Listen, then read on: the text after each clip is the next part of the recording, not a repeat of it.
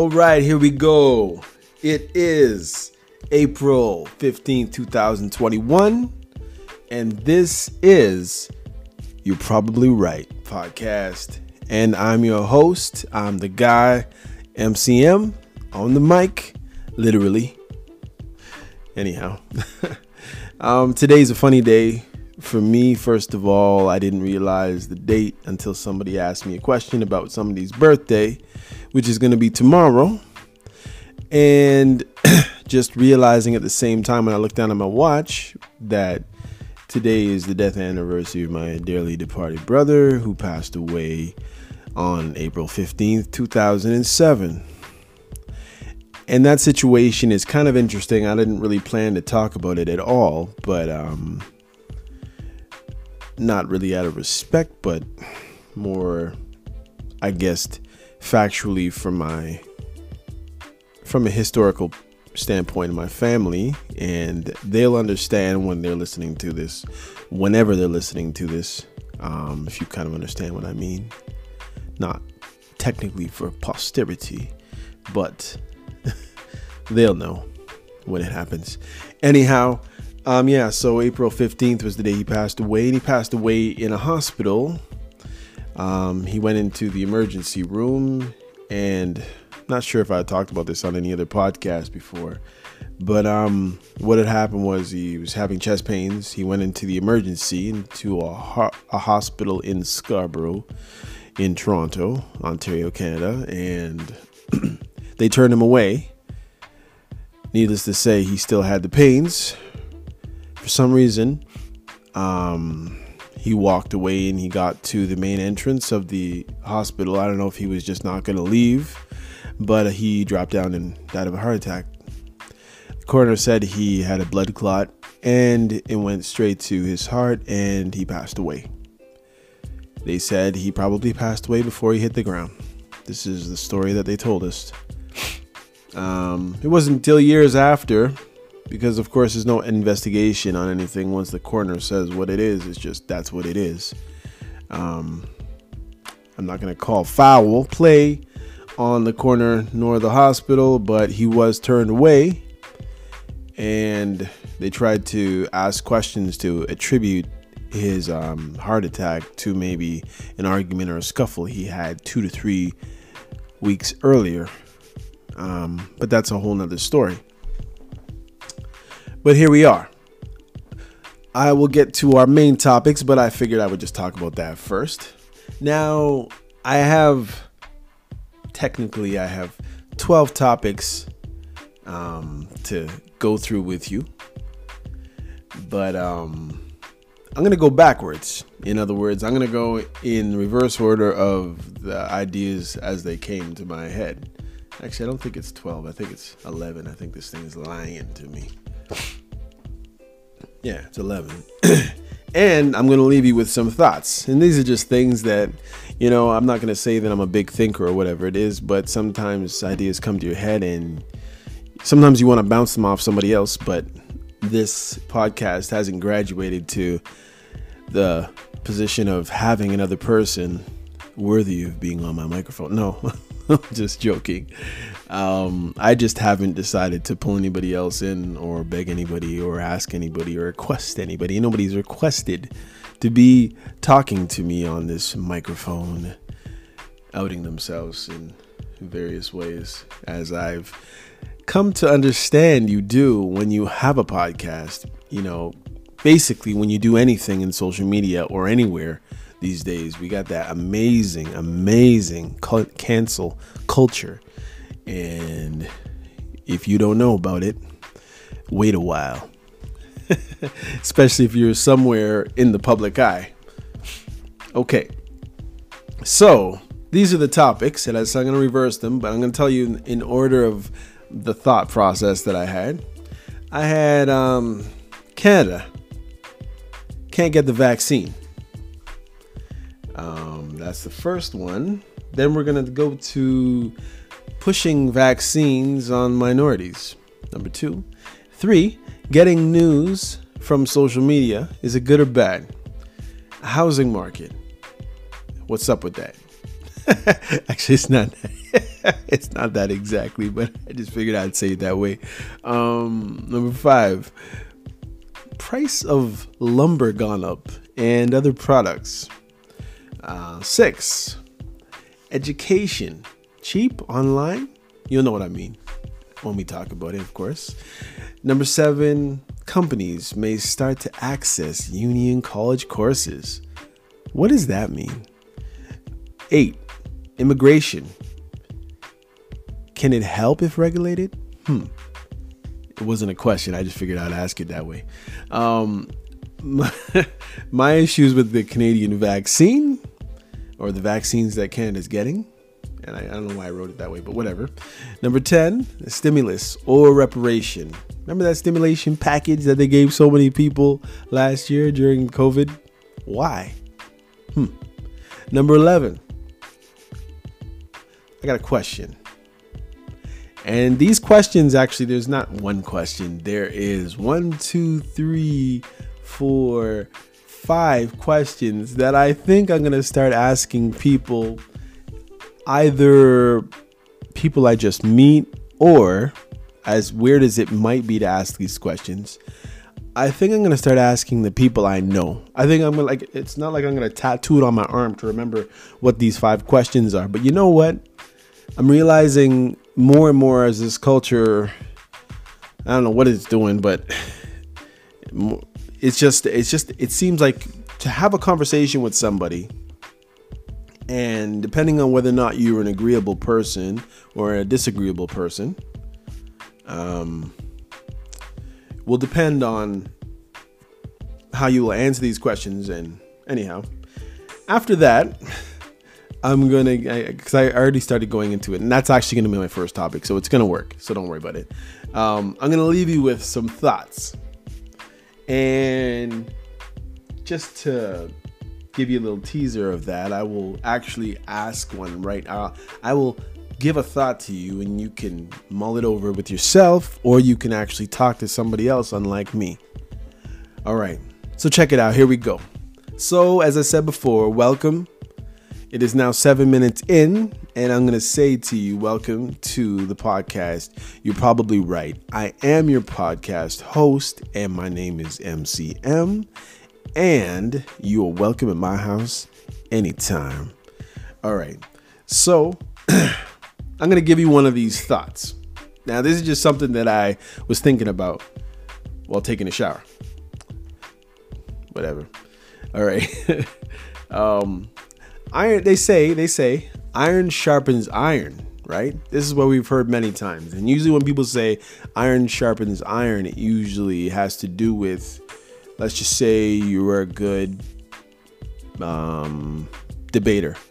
And to get better as a debater, they would say, or somebody would argue, or a basketball player, or a tennis player, or a golfer, usually you have to go against that which is as good, if not better than you, for you to increase your skills and or your aptitude for whatever it is you're doing. So here was what I said to kind of finish that off. And you know what kind of started this was when I read someone's signature on the bottom of an email, and I can't remember exactly what it was, but I realized that that person's signature didn't really make any sense anymore. And it was something like, a healthy mind cannot exist in an unhealthy body. In other words, it was kind of like it's saying that if your body's just not healthy, your mind's just not going to work at all. And then what dawned on me right away was, what about Stephen Hawking?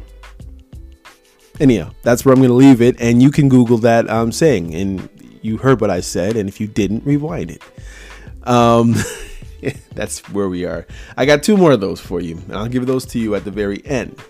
So as I said, I'm going in reverse order. So here we are now at number 11. As is now obviously number 1. Okay. So, question. This is what I would ask somebody, or anybody at any time, rather. It's an interesting conversation piece and conversation starter. And it also gives the person you're asking the question, if they don't usually look into themselves to see what they're about and maybe see why they fall on certain sides of an argument as they do, it might, as I said, it might give them some kind of an answer or some kind of insight into who they are or what their beliefs are and whether or not they need to change some of their stance on certain subjects or people. I mean, it's kind of like, and I obviously haven't asked you the questions yet, but it's kind of like Trump. You say Trump, it's weird how the word, even though how it ended up being a man's last name, a very popular man's name or a very unpopular man's name, soon as you say it, it's like, it's almost like in some people's minds, like, oh, what an idiot, or what a smart man, or what a racist, or make America great again, or one of the worst presidents ever, or one of the best presidents ever, or he taught us to understand exactly what America was really all about all along. And it may not mean that for you, but it's interesting. So here are the questions, and hopefully you understood that train of thought. And again, I'm apologizing to you if I'm not fully thinking or speaking through some of these topics, because I can only go as far as my mind will take me at the time that I'm speaking about it. And that is generally why, probably not the only reason why, most people who have a podcast actually have somebody else to bounce the ideas off. Ergo, iron sharpens iron. And that is supposing that I'm iron in the first place, but that's a whole nother story. So, first question is, who is your favorite comedian? And the reason why I thought about this and why this would be a question is because I was a part of a discussion with about 40 people a couple weeks ago. And I was asked to give my thoughts on a certain subject that is very, very, very touchy. And I didn't feel confident enough to give my total, unadulterated opinion, feelings, experience on a topic because of the fact that it could, if I communicated the wrong things in the wrong way in front of the wrong people, it could affect my life, people around me's life, even in interactions. It could affect my family and my future. So I wasn't really prepared to put at risk many things at that particular time. Kicked myself afterwards, but then I also patted myself on the back at the same time, because the words that I did say, and then when I stopped short of saying what the things that I had on my mind were, and said that, and I know it's a cop-out, I said, when the person asked me if I have anything to say, I said, you know what, I have too much to say. And for some reason, I believe that spoke volumes, although I didn't really speak about anything. You know,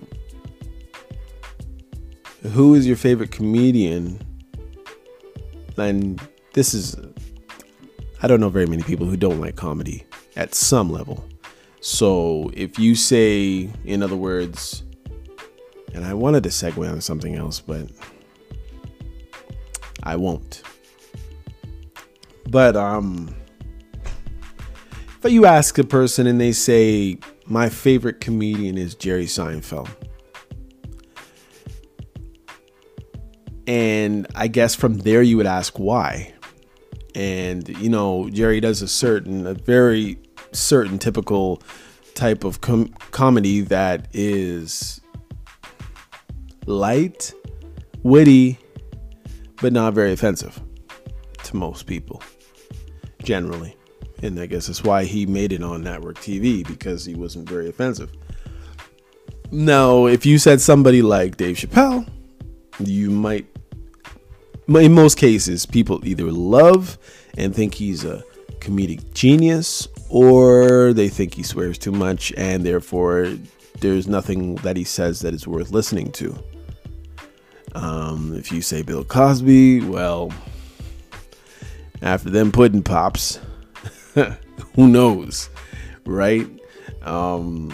It's just very interesting question. My next question would be, and again, I'm not going through everything, otherwise we will be here for another 3 hours, and I'm not prepared to do that at this point.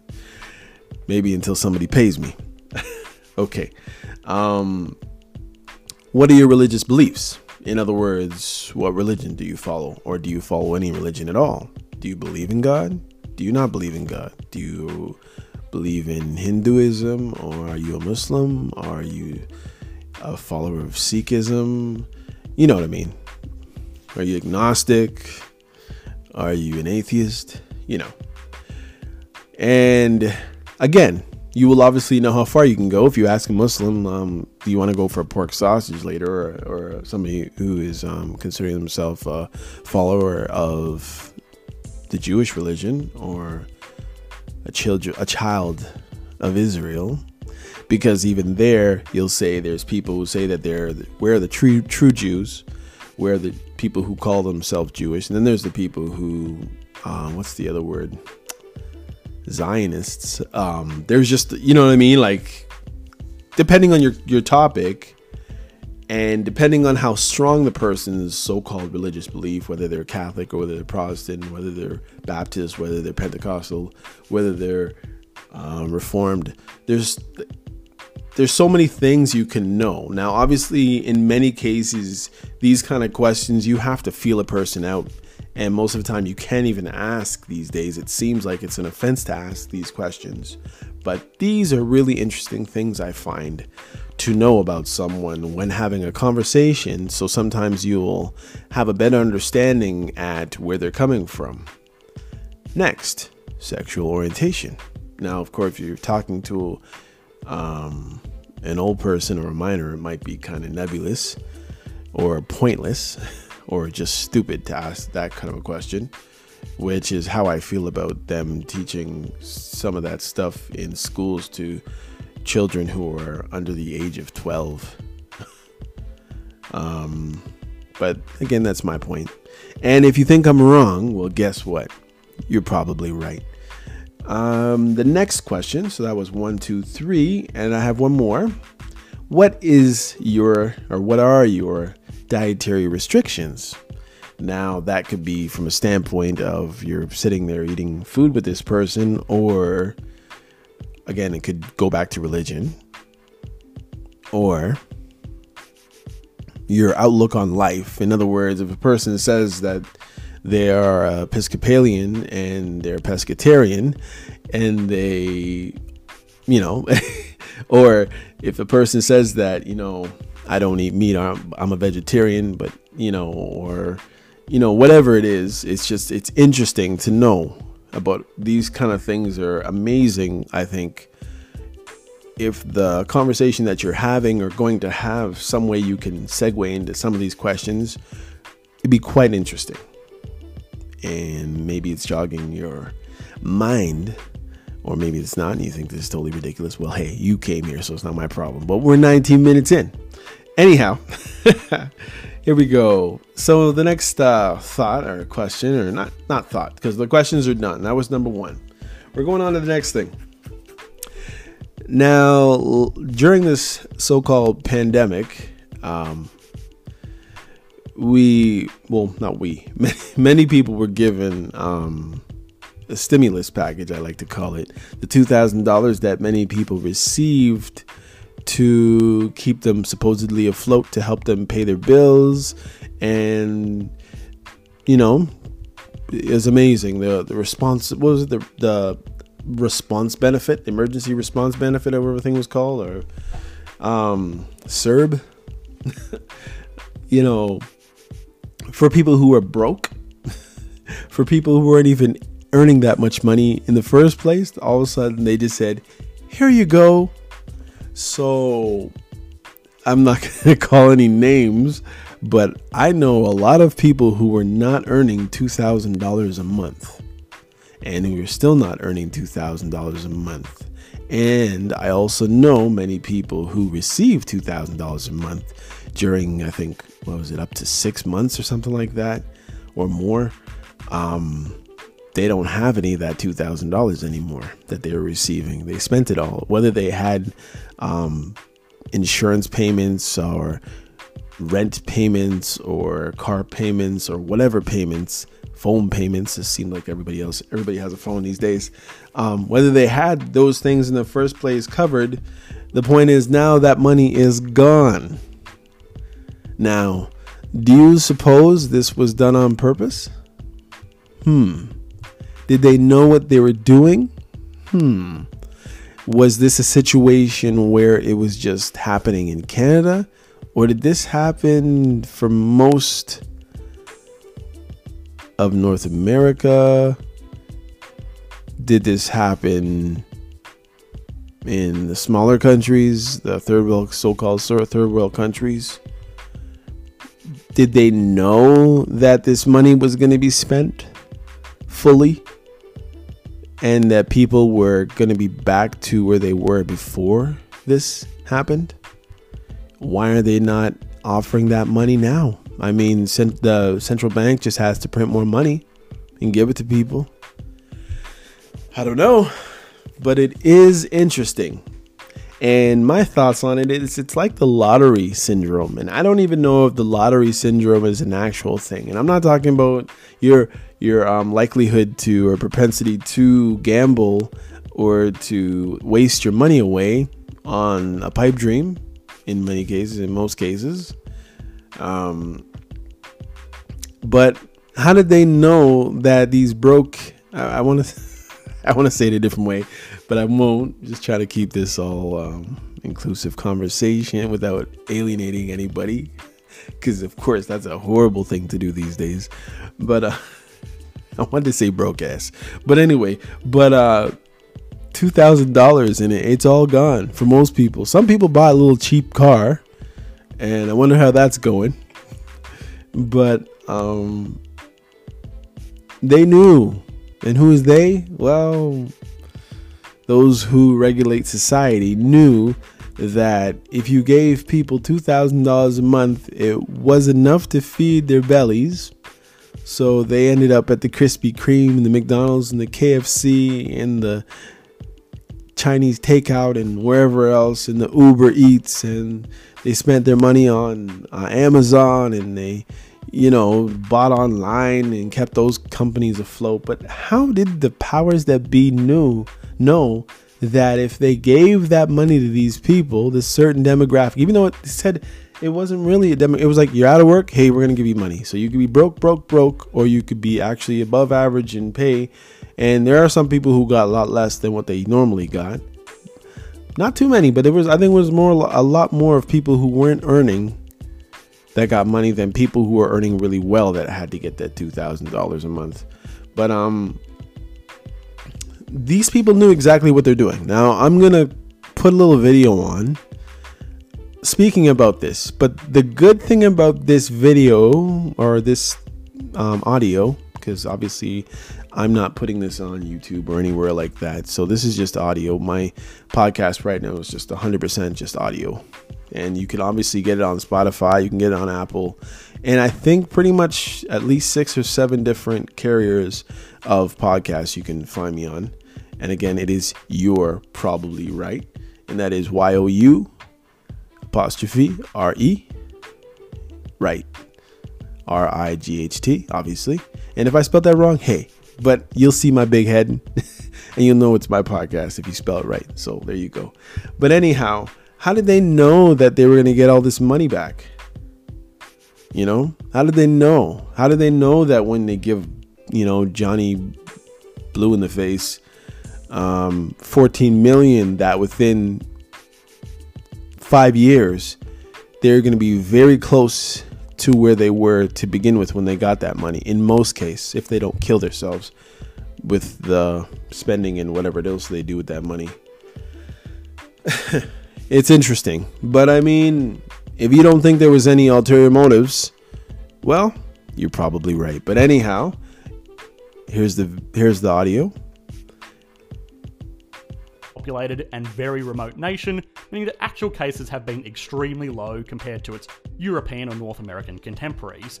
But with all of that aside, it must be recognised that the Australian economic response was pretty good.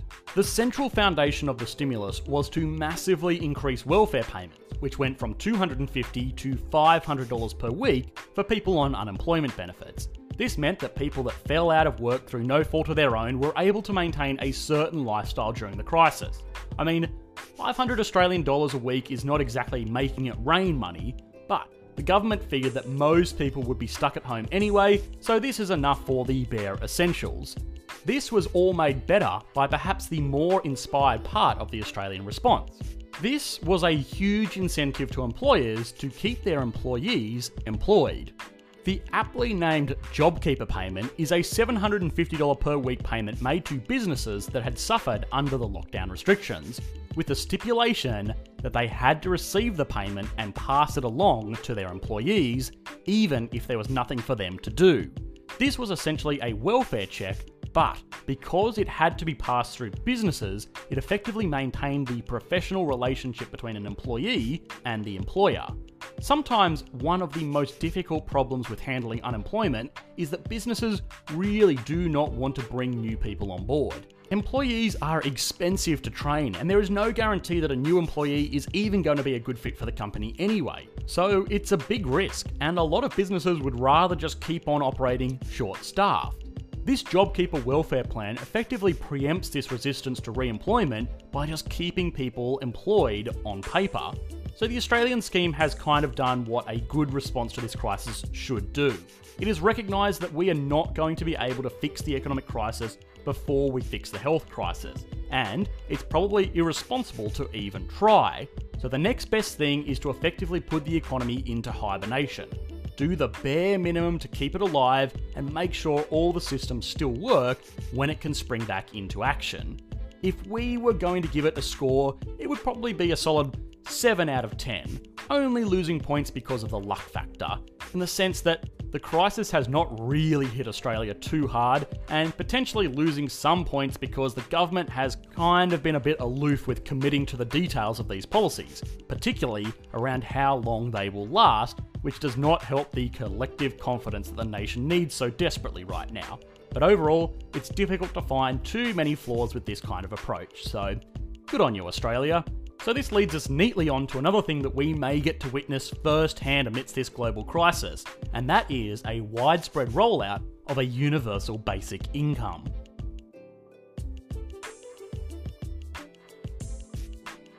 Universal basic income is an idea that has gained a lot of traction in recent years, and this crisis has brought it back into the spotlight after the news that many nations from Spain to Indonesia might consider rolling out this radical economic tool to address the financial turmoil in the world right now. The idea of this plan is that every eligible resident of a nation gets a set payment from the government every month for a set amount of money. If you are unemployed, you get a set UBI. If you are a Fortune 500 CEO, you get a set UBI. There are a lot of advantages to this type of welfare system. For starters, it is a lot easier to administer. You don't have to worry about employing an army of welfare administrators to make sure the right people are getting the right payments for the right policies. It's just a nice, simple, one-size-fits-all payment. Beyond that, it also takes a lot of the unfairness out of some of these policies. People are very quick to feel hard done by if they see an elderly person or a single mother with 18 children or whatever it may be getting a lot of money from the government when they are not. If we had a system like this, it may just take that element out of the equation as well. Beyond that, if it is classed as regular income, it will sort of work itself out with taxes. If you consider someone who is unemployed, they're going to be in a very low income tax bracket. Depending on what your universal basic income payment is, they might not have to pay any of it back. And then, if we consider our Fortune 500 CEO, they are going to have to pay back a good chunk of this extra income as income tax purely because they are in a higher income tax bracket. So it effectively self-regulates, which is awesome. A universal basic income has a lot of interesting advantages, most of which we have explored in more detail on our video looking at the economics of Andrew Yang. But is this a cure to the crisis? Well, no, probably not. The economic benefit of a universal basic income is that it gives people money to go out and spend, which will recirculate around the economy to create more wealth. It does cause demand pull inflation, but it's supposed to. So long as the whole thing can help more people generate more wealth more effectively, we actually kind of like this type of inflation because it causes people to not hoard vast piles of cash and slow down the consumption-based economic machine that we have created. But all of this assumes that people actually have the ability to go out and consume, which right now, they really do not. With shops and restaurants and gyms and all of that good stuff closed down, the only thing that people really have to spend money on is bare essentials and online goods and services. Money spent online tends to be spent with larger institutions with less of a propensity to recirculate that money around the economy. Whereas if you compare spending the same amount of money at a local restaurant or something, there is a good chance that most of that money will find its way back into the local economy as the owner of the restaurant hires new staff or pays contractors or even just spends their profits on their own needs.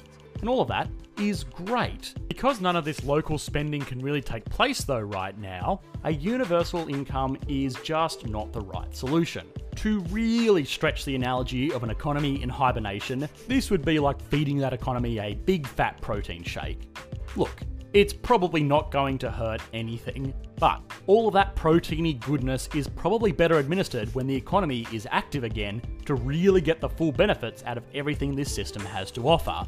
Now, this is not to say it's a bad policy. To the contrary, a universal basic income has a lot going for it, and I hope that nations do explore this idea further in the future, but now is just not the right time. Let's give it a 4 out of 10 and hope the rollout takes long enough that it actually is dispersed when people can go out and spend as it was intended.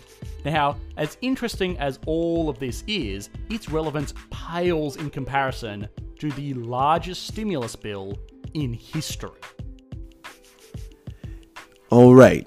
So that's just something for you to contemplate. I could be totally wrong, but it's kind of interesting that they had the same situation happening in Australia that they're having up here in North America and Canada and the United States.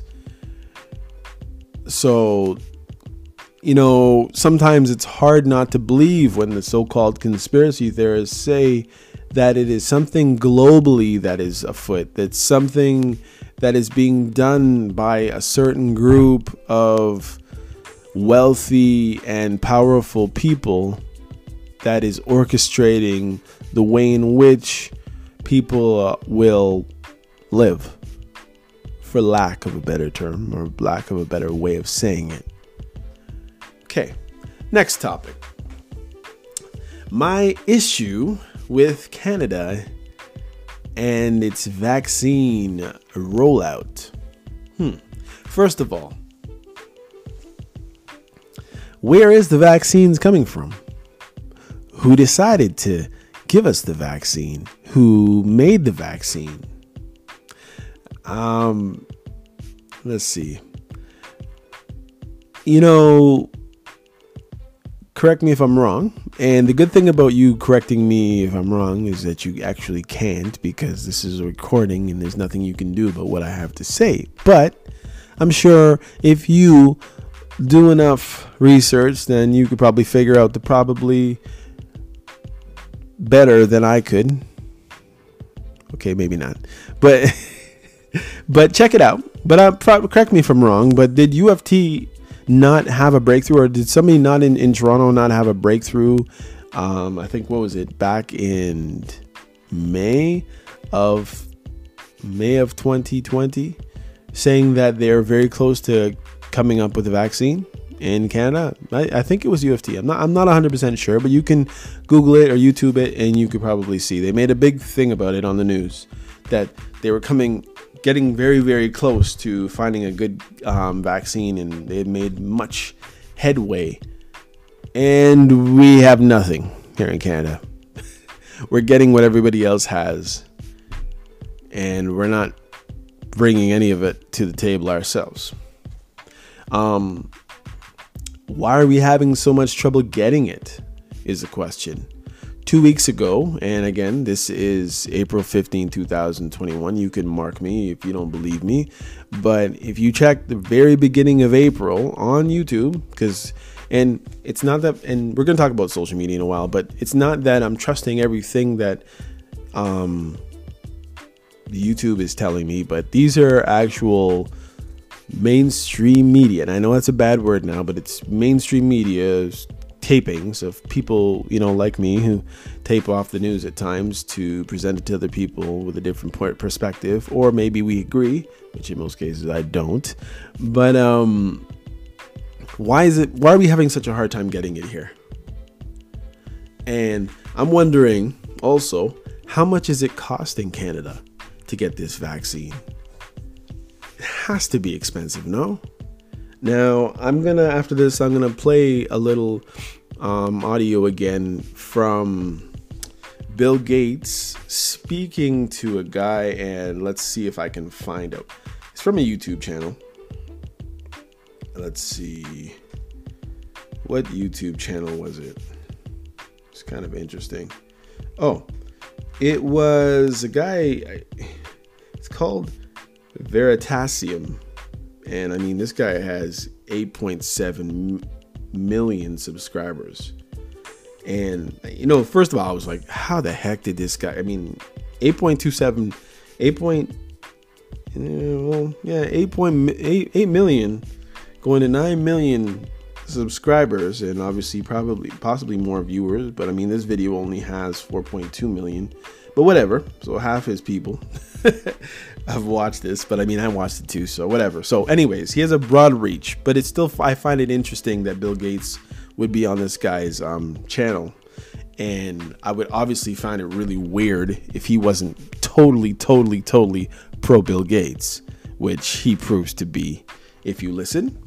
But getting back to what I'm saying on it first before I cut to that, I'm wondering, how much does it cost Canada to get this vaccine? I mean, we're getting it from Moderna, we're getting it from AstraZeneca, we're getting it from Pfizer, we're getting it from Johnson & Johnson. We're waiting for that one shot, which apparently it's there.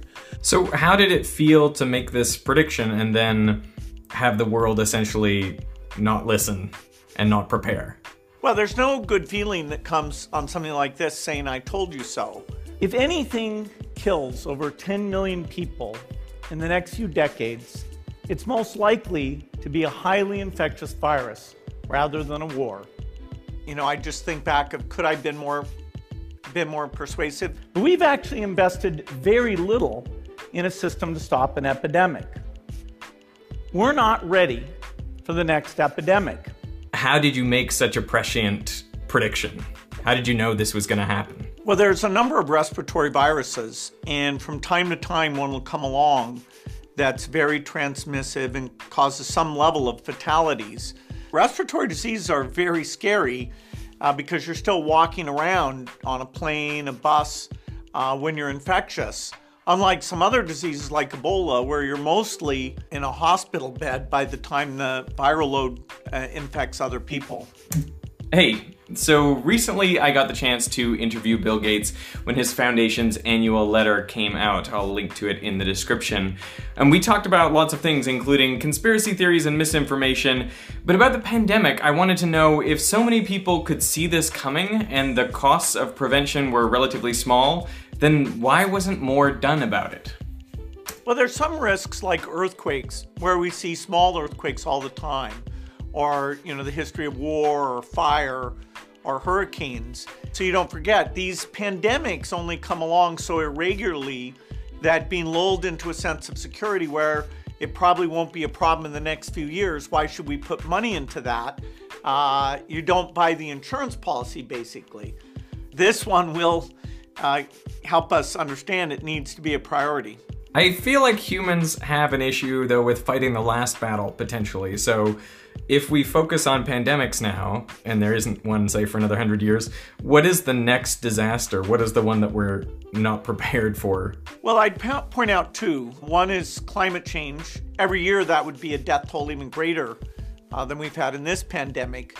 Also related to pandemics is something people don't like to talk about much, which is bioterrorism, that somebody who wants to cause damage could engineer a virus. And so that means the cost, the chance of running into this is more than just the naturally caused epidemics like the current one. It feels to me like there's something similar about pandemics and, you know, climate change or like asteroid impact, which is that, you know, they're not very tangible, but you could do a little bit.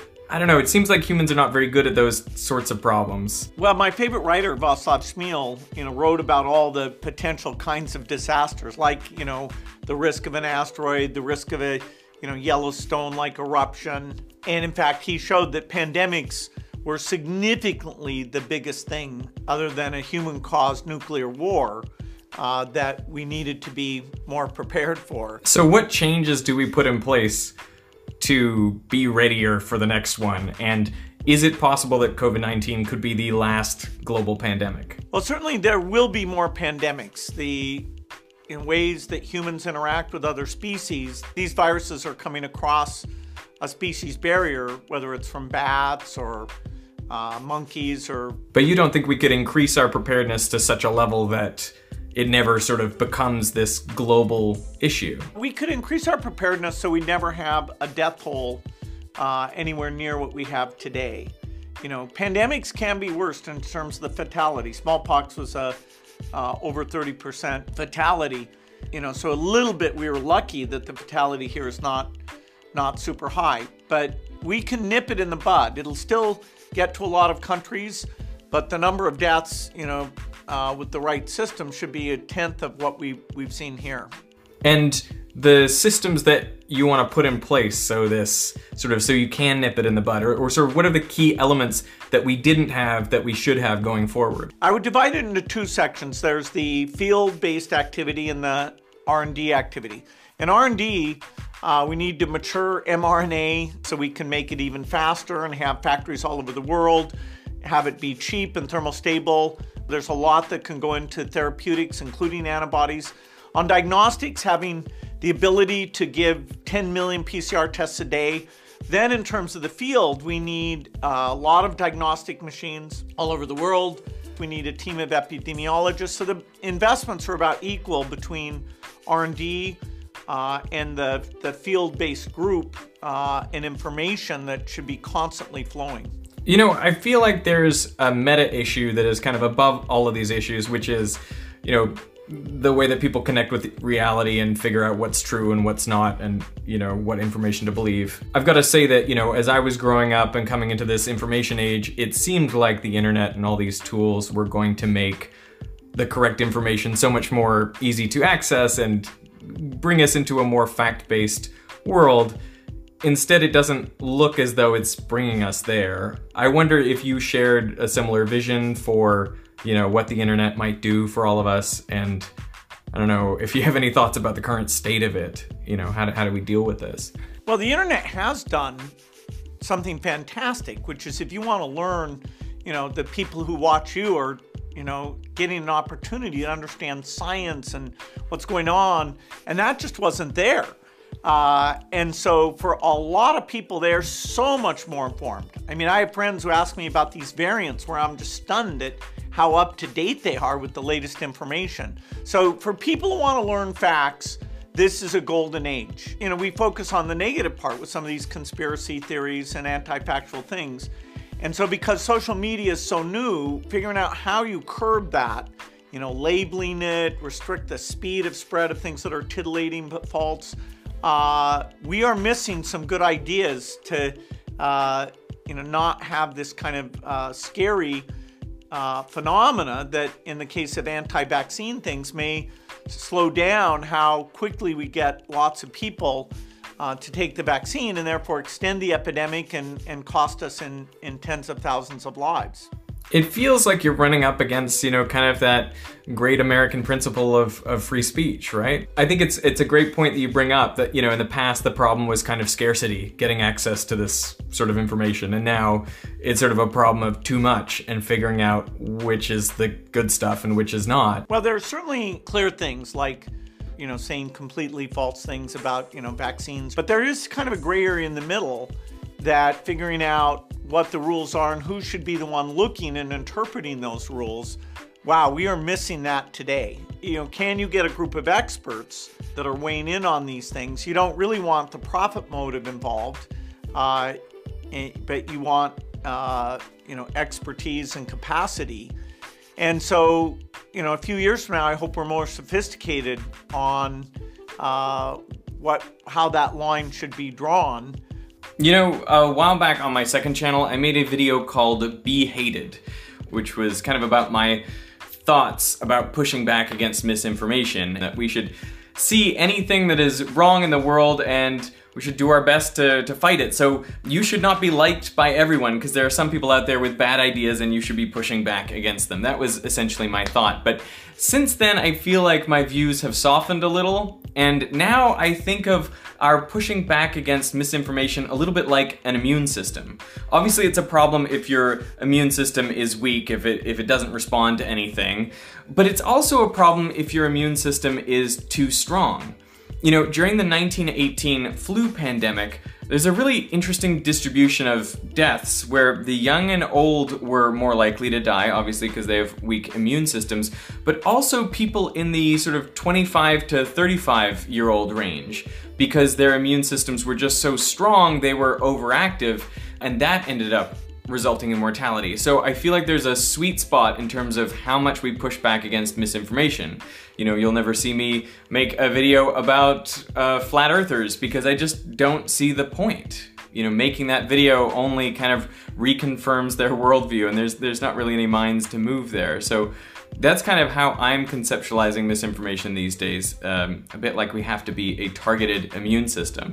So I wanted to push Bill a bit further on this idea, and I brought up a tweet that I had seen doing the rounds on Twitter that basically said that the Oxford vaccine development, they were gonna open source that vaccine until the Bill and Melinda Gates Foundation got involved and said, no, you must partner exclusively with a big pharma company, AstraZeneca. And so obviously it seems to the people on Twitter that something nefarious was going on there, but I wanted to know from Bill, what was the real story? Well, making a safe vaccine is more complicated than, say, making a jet engine. And people are very picky about vaccines. In fact, you could ruin the reputation of vaccines if you're making them in factories where the quality control at every stage is not exquisite. And, you know, any mistake, you know, you can have that factory shut down literally for months at a time when its output is needed to save millions of lives. So vaccine factories are not something that you just, like open source code that you can take and, mess around with. And so the limitations on how many vaccines are being made, that's based on how many great, capable vaccine manufacturers there are in the world.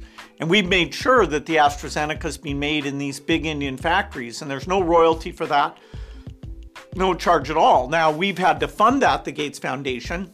These are companies we've been working on their factory quality for over a decade so that there was spare capacity to make inexpensive vaccines. So Oxford University is wonderful, but they're not capable of doing a phase 3 trial, and they don't have factories. We did tell Oxford that they needed to seek somebody with expertise, and AstraZeneca came in, and we didn't control that agreement, but they came in and said, hey, they want to do it on a nonprofit basis. And I'm impressed with how they put their best people on it and helped out. The pharma companies who didn't get involved, nobody's criticizing them. So, you feel sorry for the ones that are really miraculously helping make these vaccines. These are the very good reasons that I suspect exist, but that's where I feel like social media just doesn't get the nuance, and it pains me to see the world like that. And even to see you, Bill, be the target of some of these conspiracy theories. it seems to not bother you, but, you know, it kind of bothers me as a guy who wants, you know, everyone to live in the same kind of reality. And, you know, I see out there doing great things, and I think that, you know, that should be commended as opposed to what you get. I'm not in a position to complain much. You know, I have a lot of things that, you know, make me extremely lucky. And, you know, I hope these conspiracy theories go away. You know, I don't know what it'll mean for the future. How do you feel about the vaccine rollout so far? Well, we need the supply, we need the logistics, and we need the demand. And there are huge challenges in each of those. I'm hopeful that Johnson & Johnson in the next month will get approved, because that's a single-dose vaccine, very cheap, highly scalable. So AstraZeneca, Johnson & Johnson, and a few months later Novavax, most of the developing world, those are the vaccines that will be going to them. And so we put billions into trying to make that happen, and, you know, in a few months, hopefully it'll come together. Now, but who's paying for it? And why are we having so much trouble getting it? It's like 2 weeks ago, as I was saying before, sometimes I lose my train of thought, but we were having so much trouble. They said that people, they have the vaccine, they have the places, and this is here in Ontario, Canada, but for some reason they're having trouble getting the people to get the vaccine. Now, 2 weeks later, April 15th, they're saying that they have the people have signed up and registered and whatever, and have their identification to prove that they are worthy, or they are of the demographic that is allowed to get their vaccine now. And now we can't get the vaccines again. We're having problems getting the vaccine. And it's becoming a huge thing here in Ontario, Canada. Every once in a while, what's his name? Doug Ford, the Premier of Ontario, will kick it up and say, you know, well, we need the Fed to get on this and get us our vaccine. And he was saying he'll drive the truck himself and go pick up the vaccine and bring it here, and, you know, be Robin Hood or whatever it is, which obviously is not going to happen. But it's funny, what the stuff that Doug Ford says is funny to me sometimes. But I know it seems like he's doing his best with what he's given, and the opposition is regularly filleting him. And it's funny how he's been all over the place in factories, out here and there, groundbreaking ceremonies and this, that, and the other. And every time his opposition is standing there where it seems like they're coming from the Capitol Hill, and they got the maple leaf, the flag behind them, and, you know, they care about the people so much. But yet all they're doing is tearing this man down as he's trying to deal with something that none of them have ever dealt with before, and not sure if they could do a better job than he's doing. But I mean, whatever. That is what it is. And, you know, if you disagree, then you're probably right. All right. Let's see. And my question to this, and probably more importantly so, if I haven't lost people already, is why is it not a crime for a private company such as, was it the Bill and Melinda Gates Foundation or Microsoft or whatever? Bill. Why is it, and obviously it's not only him, but I mean there's companies that are apparently putting out this vaccine, and I don't know which companies he's really affiliated with, which is probably better for me. But shouldn't it be a crime to not have to give out this vaccine to every country as much as possible? I mean, I don't care who you are or what company you have, but if you come up with something that's supposed to save lives, and you're charging, first of all, for this vaccine. Now, they may say, oh, we're just charging for the production and the scientists that are doing all the work to get this thing, but we're not actually charging for the vaccine. Which, of course, the vaccine itself is under a lot of scrutiny. The biggest argument is apparently it causes blood clots, even if you're not Jamaican. And apparently, and I'm not making light of the vaccine or COVID-19, by the way. I'm just speaking to my people. But anyhow, and why did I do that? But shouldn't it be seen? I'm just wondering, and I'm putting it out there. Shouldn't it be seen as a crime against humanity if you come up with something that could save millions and millions of lives? Nobody's seen this kind of thing since the last pandemic, which supposedly was in 1918, the Spanish flu, or whatever they want to call it, just before the Great Depression in 1929, after the amazing Roaring Twenties. And we might be there again, by the way. But why is it that this isn't seen as a crime against humanity? And you may say to yourself, why would that be? A crime against humanity. Well, let's see. I just Googled it. Good old Google. Is Google on social media? Anyhow. Crimes against humanity. A deliberate act, typically as part of a systemic campaign that causes human suffering or death on a large scale. So my question to you is, wouldn't that be seen as a crime against humanity? I mean, if you have a vaccine and people are getting sick, people are dying, countries are crumbling financially, the economies are crashing around the world, not just in one country, shouldn't you just have to give up this formula? Like, forget about you putting the vaccine together for us and shipping it over. Shouldn't you just be giving us the formula and the precise way to make it so that all countries can get this and help their people?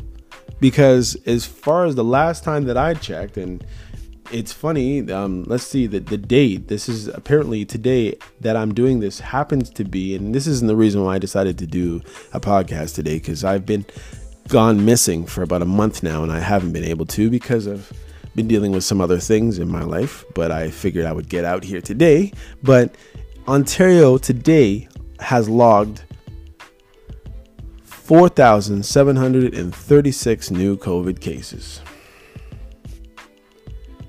And that's basically the highest number.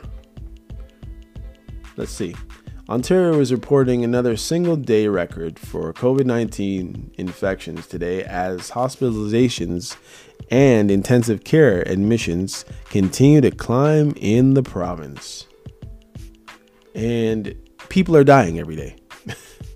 So they've done a lot of tests today. But let's see how many people have died. Another 29 virus-related deaths were reported in the province today. So if Bill and Melinda Gates have this vaccine and they're not just giving it up smooth, or AstraZeneca or whoever, Pfizer, Johnson & Johnson or whoever, shouldn't they just have to be giving it up? Because they're just private people and they're very rich, obviously, and they have a lot of resources. Shouldn't they have to just give this up to everybody free? And not only you make it and say, hey, we have saved everyone and we're offering this vaccine at a limited amounts all over the world. Shouldn't you just be able to give the formula to all the scientists all over the world and everybody else just divvy it up to their people and save the world, heal the world? Seems like it, but if you don't think so, when you have a better idea of why that wouldn't work, well, guess what? You're probably right. But I'm just saying.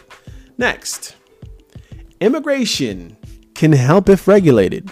Now, I'm speaking about Canada, and this is referring to the economy, and this goes back to what's been happening as far as our economy and how money is being or not being made in this country. There was an amazing real estate boom from about 2016 to 2017 April, when they put the new restrictions on getting mortgages and get approval for how the stress test. There you go.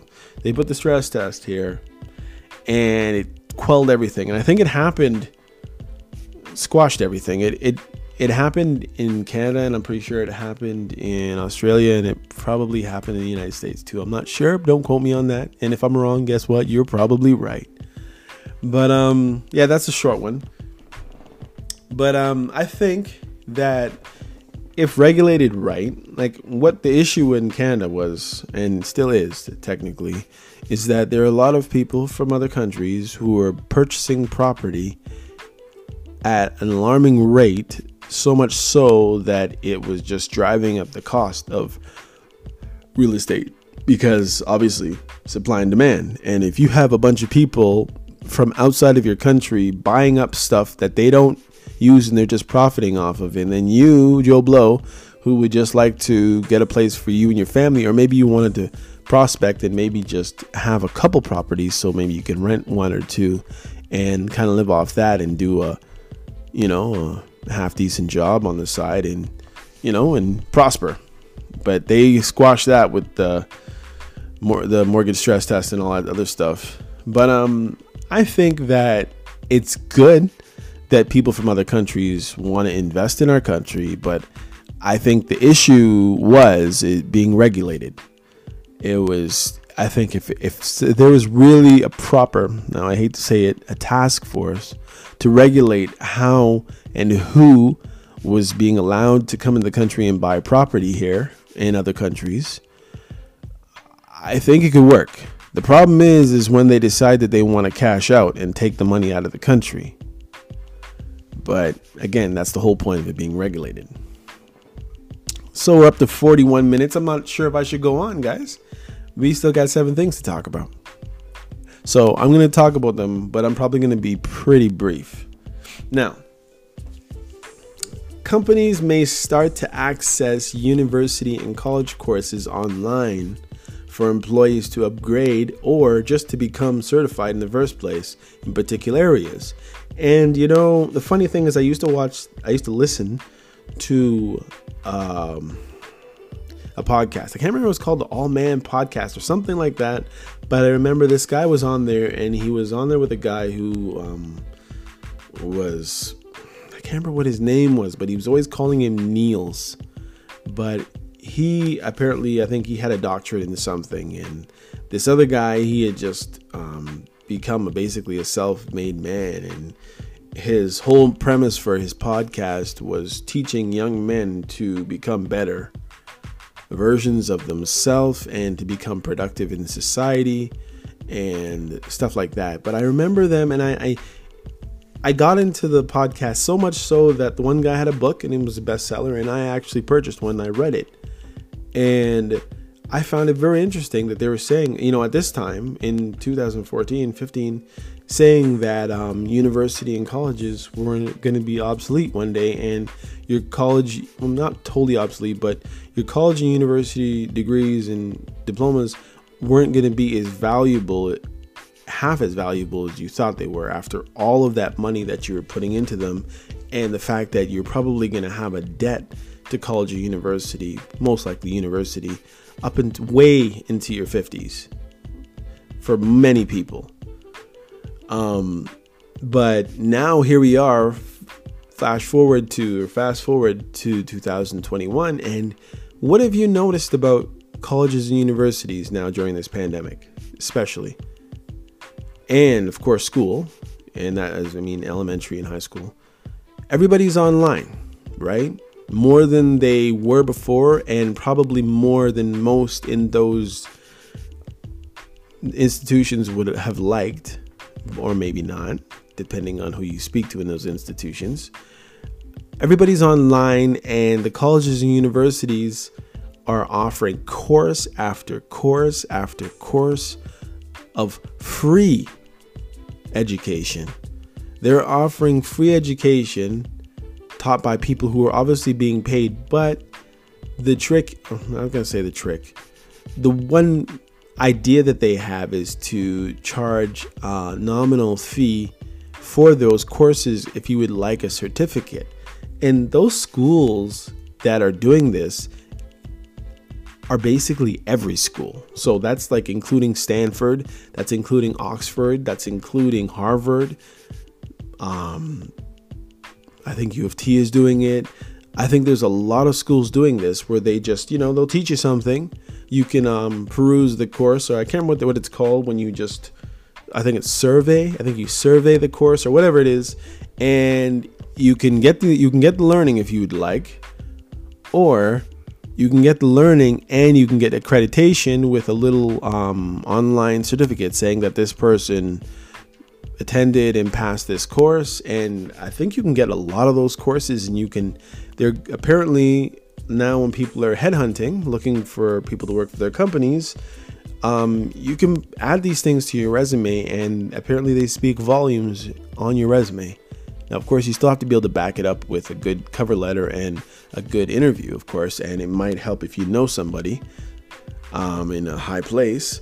But it's kind of funny how that worked out, and that university and college courses are being taught online for free. That's amazing, and I certainly didn't expect that. Giving it away.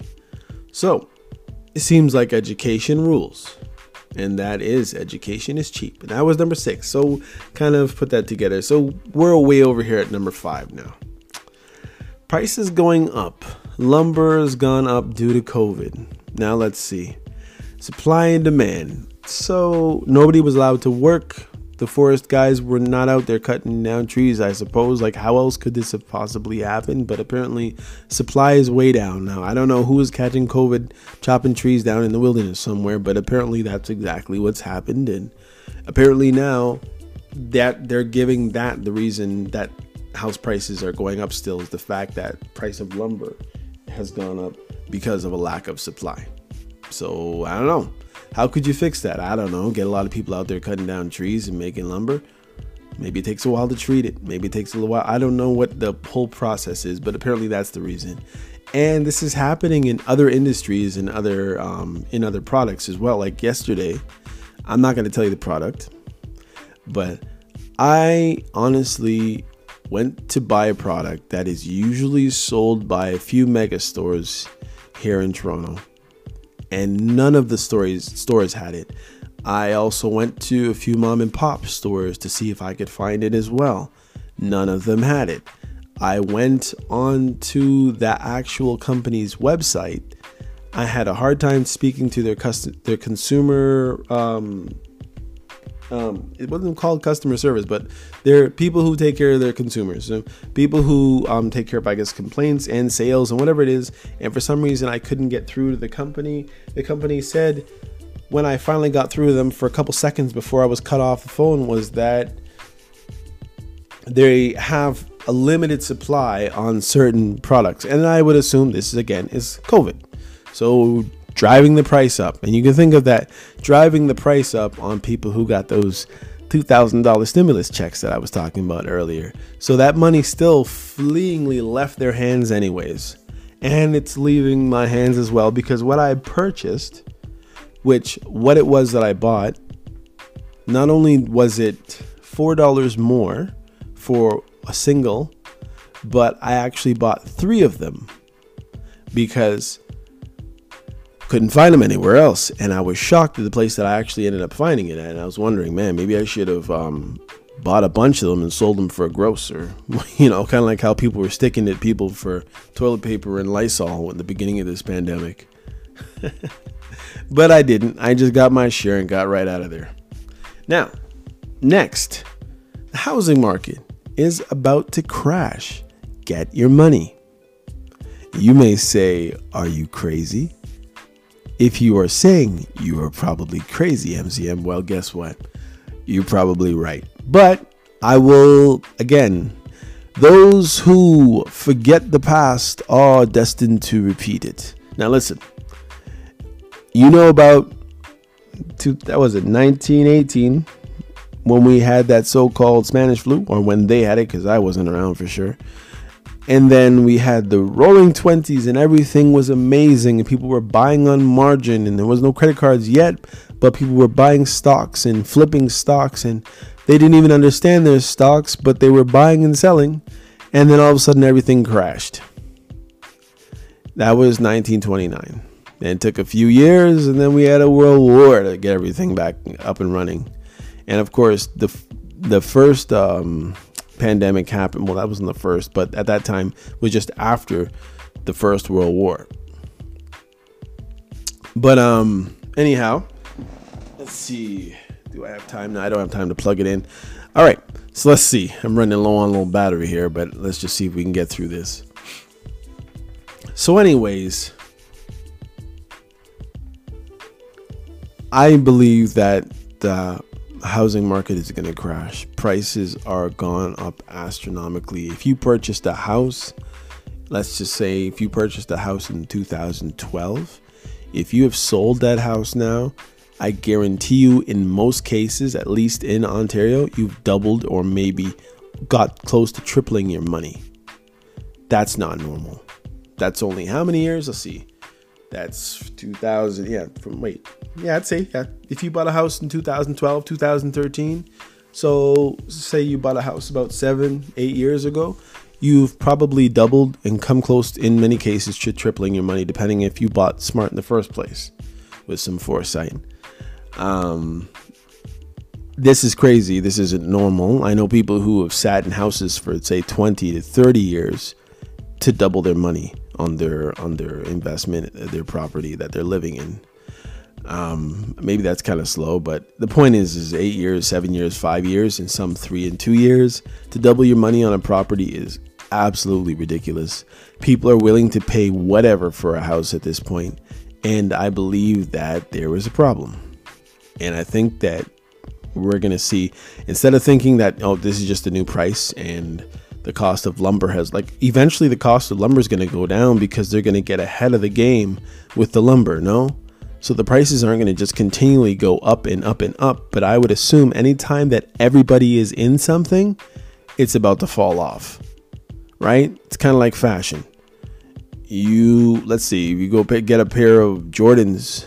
At one point, it was only the elite basketball players that had them, or the very rich that had them, because they were $249 a pop. And then eventually they started oversaturating the market and everybody had them and people spent their whole paychecks and yada, yada, yada. Everybody and their grandma has a pair of Jordans now. Prices have come down substantially. Now, we're not talking about the retros and this, that, and the other, because that's a whole different market, because those are things that you can hardly find now.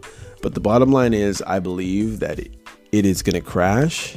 But if you don't, you're probably right. I'm sure you have your reasoning.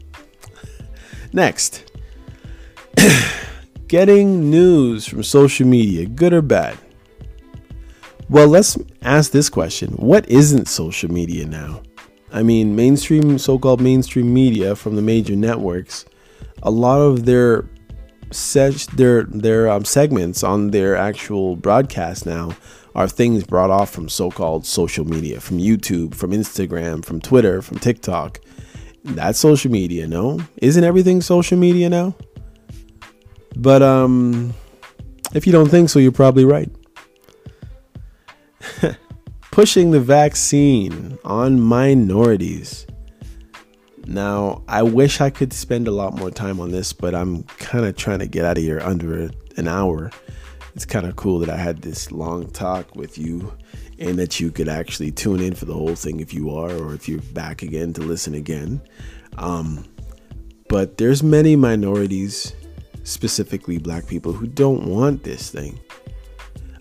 We don't trust it in many cases. I'm going to put on a video and that should probably explain to you why. But what dawned on me, and this is just me personally, and I'm not speaking for the so-called black community, wherever you are, because I can't find you, my people. But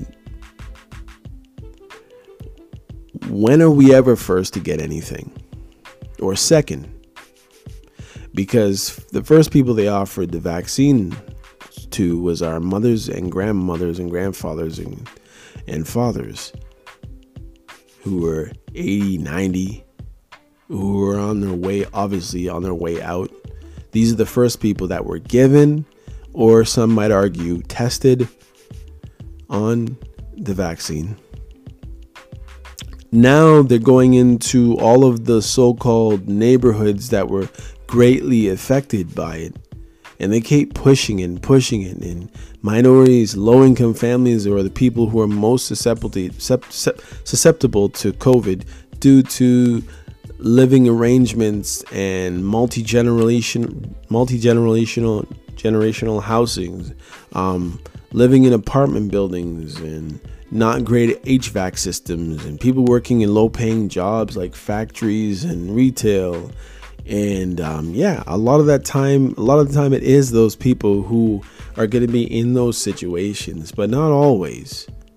And then they started doing this thing with the area codes, where again, people tend to live around and be around their people. So when I looked at the postal codes, for instance, the one in Markham, and they were there and they had the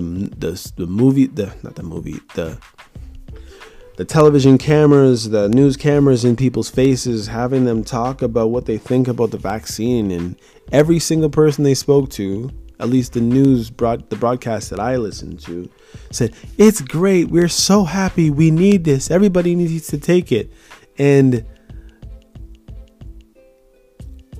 I won't even begin to get into it fully, but black people have been experiments in many cases, and we just don't trust it. The end goal for me is I don't want COVID-19. But when Chanel McLeod publicly announced she'd step up and get vaccinated, she got immediate blowback from family and friends. Why are you saying that you are going to take the vaccine? Why are you getting other people to take the vaccine?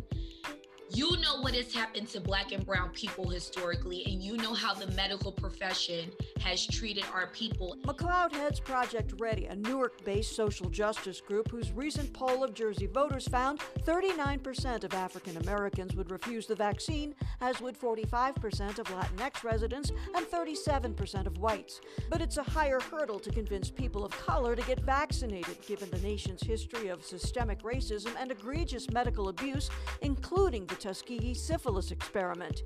Even when minorities get vaccinated for the news cameras, McLeod says, critics ask, are we just throwing a face of color on this and calling it a campaign with hopes that people will follow through? And so I think the level of skepticism, and rightfully so, is increasing the more people step up. We have to be comfortable with people being hesitant and not demonize them for having that position, because they have a right to have that position because it's their body. Reverend Ronald Slaughters, pastor at Newark St. James AME Church. He knows COVID's killing people of color at higher rates. Out of 100,000 whites who got COVID-19 in New Jersey, 95 died. But the virus killed 231 out of 100,000 blacks and 229 Hispanics. University Hospital CEO Dr. Sharif Al-Nahal talked about the disparity in caseloads. We're seeing Hispanic Americans come at levels we didn't even see in the spring. By far the biggest demographic that we're seeing come in with COVID-19 in our hospital. And we really have to start setting the table not only with our own healthcare workers and encouraging them to get the vaccine, but with the entire community. The science and the data and the stats do not lie. They tell the truth of the reality that we are living in, and hearing from the scientists and experts that look like us, I think is very critical. So Reverend Slaughters preached about vaccine researcher and advocate Dr. Kizzmekia Corbett at the National Institutes of Health. Slaughter will take the vaccine, a promise echoed by several local leaders, including Newark Mayor Ras Baraka and Senator Cory Booker, who was on Chatbox with our David Cruz. We have to now go out and take the vaccine.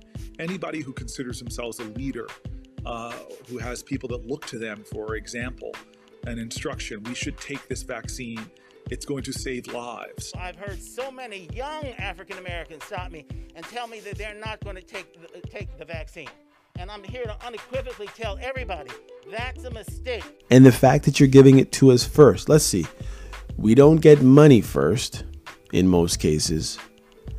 We don't get social status first. We haven't. There's so many benefits in society that we don't get first, but now you want to give us the vaccine first or second? Who's going to trust that? Not with the history, not with our history. Why are we going to trust you? Ebola was in Texas. Ebola made a visit. Killed that man in Dallas. 5 days that man melted to death. What happened to the brother in Dallas? Where was the secret serum is what we all said. I remember in the beginning of Ebola, there were 2 American doctors that got sick in Africa.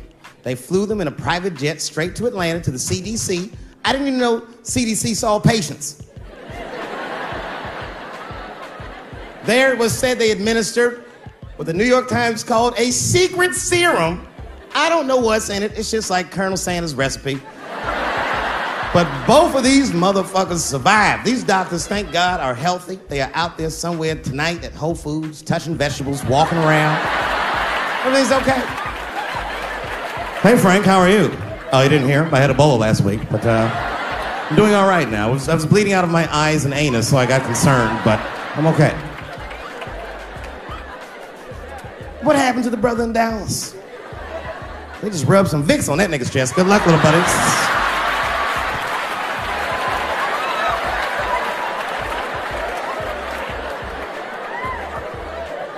I knew he wasn't gonna make it. I already know. Sad. I saw in the New York Times, they said Ebola is the new AIDS. Whew. Isn't that something? Here I am thinking that old AIDS was working just fine. And they already have a new AIDS out. Isn't that amazing how they do that? Isn't it weird how there's a disease that just starts in 1980 and it doesn't kill anybody but niggas, fags, and junkies? Isn't that a fucking amazing coincidence that this disease hates everybody that old white people hate?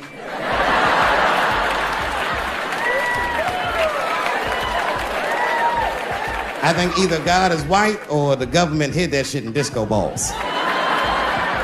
Only fun people get AIDS. Last month on the front of the New York Times, the measles was the headline.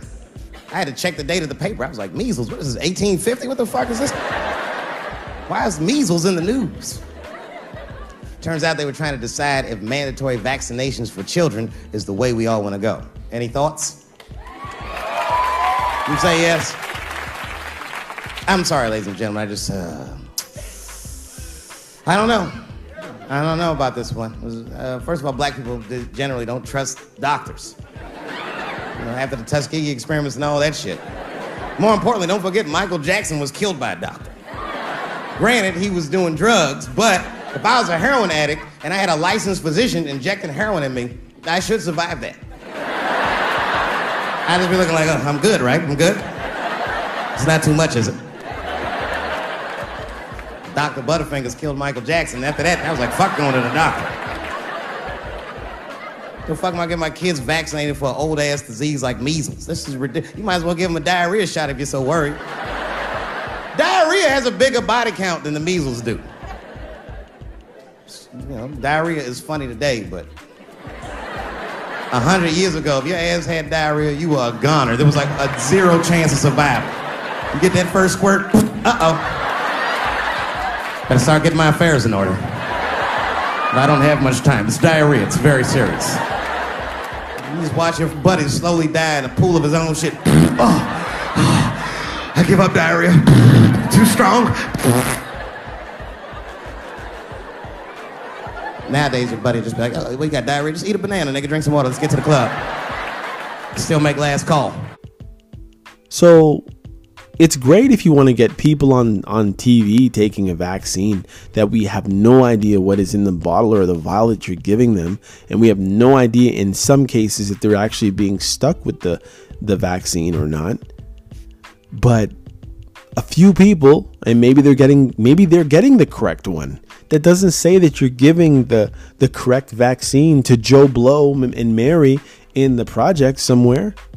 We can't trust that. I'm sorry. Personally, I'm like, well, you know what? You can try it on a few more people. At least that's what I heard somebody say. Maybe not me, right? But there's various reasons. Anyhow, I'm gonna put you on a little 4-minute audio here, and you can hear what somebody else has to say about the situation, and they're from the United States. So I've got stuff from Australia, some stuff from the United States, and back again to the United States, and just getting different perspectives on this. I have my own, of course. And again, the last one was Canada can't get the vaccine, and that's the rollout. We're having problems, but I already touched on it in another, actually number 9 or number 3 of the things that I spoke about today. And yeah, we're getting close to that hour mark, and I like to cut it off, but actually we're way past it because of the videos that I'm adding on this podcast. But I will leave you with a couple more thoughts. Okay, the first one or second one is, and you may wonder why I'm asking this question, but I will preface what I'm going to say first by saying there's people like, there's a few churches. There's one in Canada here who was shut down with 2 fences around it. Didn't want anybody else going into there. For whatever reason, they didn't have a single case. They've been having mask off services for about 3 months now with no problem and no issues. And then all of a sudden they were closed down. There are places in California. There's a certain church by a certain very popular preacher, and they have had a couple asymptomatic people in their congregation, and maybe 2 or 3 other people who actually caught COVID or whatever it is, but they've been fine in their church, and their people just went back on their own, and everything's been fine there. But then you have places like Toronto in Ontario with almost 5,000 cases in 24 hours. That's what they tell us. Now, I don't know if we're the gullible population or this is really true, because I don't know any of these 5,000 people. And I haven't known any of the 4,000, 3,000, 2,000 of the other how many days this has been going on in the last little while. Actually, no, I know one. But of course, they're asymptomatic. Anyhow, I'm just wondering, what percentage of people who died from COVID were also a part of the population that would be easily hypnotized? Why, I ask? Do a little research, and you'll know why I'm asking. Because it is a question, it's not a statement. Lastly, this is what I'd say to many people who may have certain situations. Again, sometimes I have to speak in these weird little parables for the information to get to the people who it's supposed to get to. So someone once said, if it's not for you, leave it alone. If it's yours, grasp it and hold on to it. But don't wake me up if I'm dreaming, but rather teach me how to interact with my dream and teach me how to manipulate my situation in the dream and come out with something beneficial when I wake up, to exact some type of benefit in my life or in the life of another person. That was just the thought I had as I was sitting there. And that should have been my last one, but I realized I had one more. There we go, as we're way above the 1 hour mark now. Sometimes in life, or sometimes in the tub of life, to get rid of all of the excess water or issue, you have to push harder into the plug, pressing it deeper into the hole, almost as it would seem productively,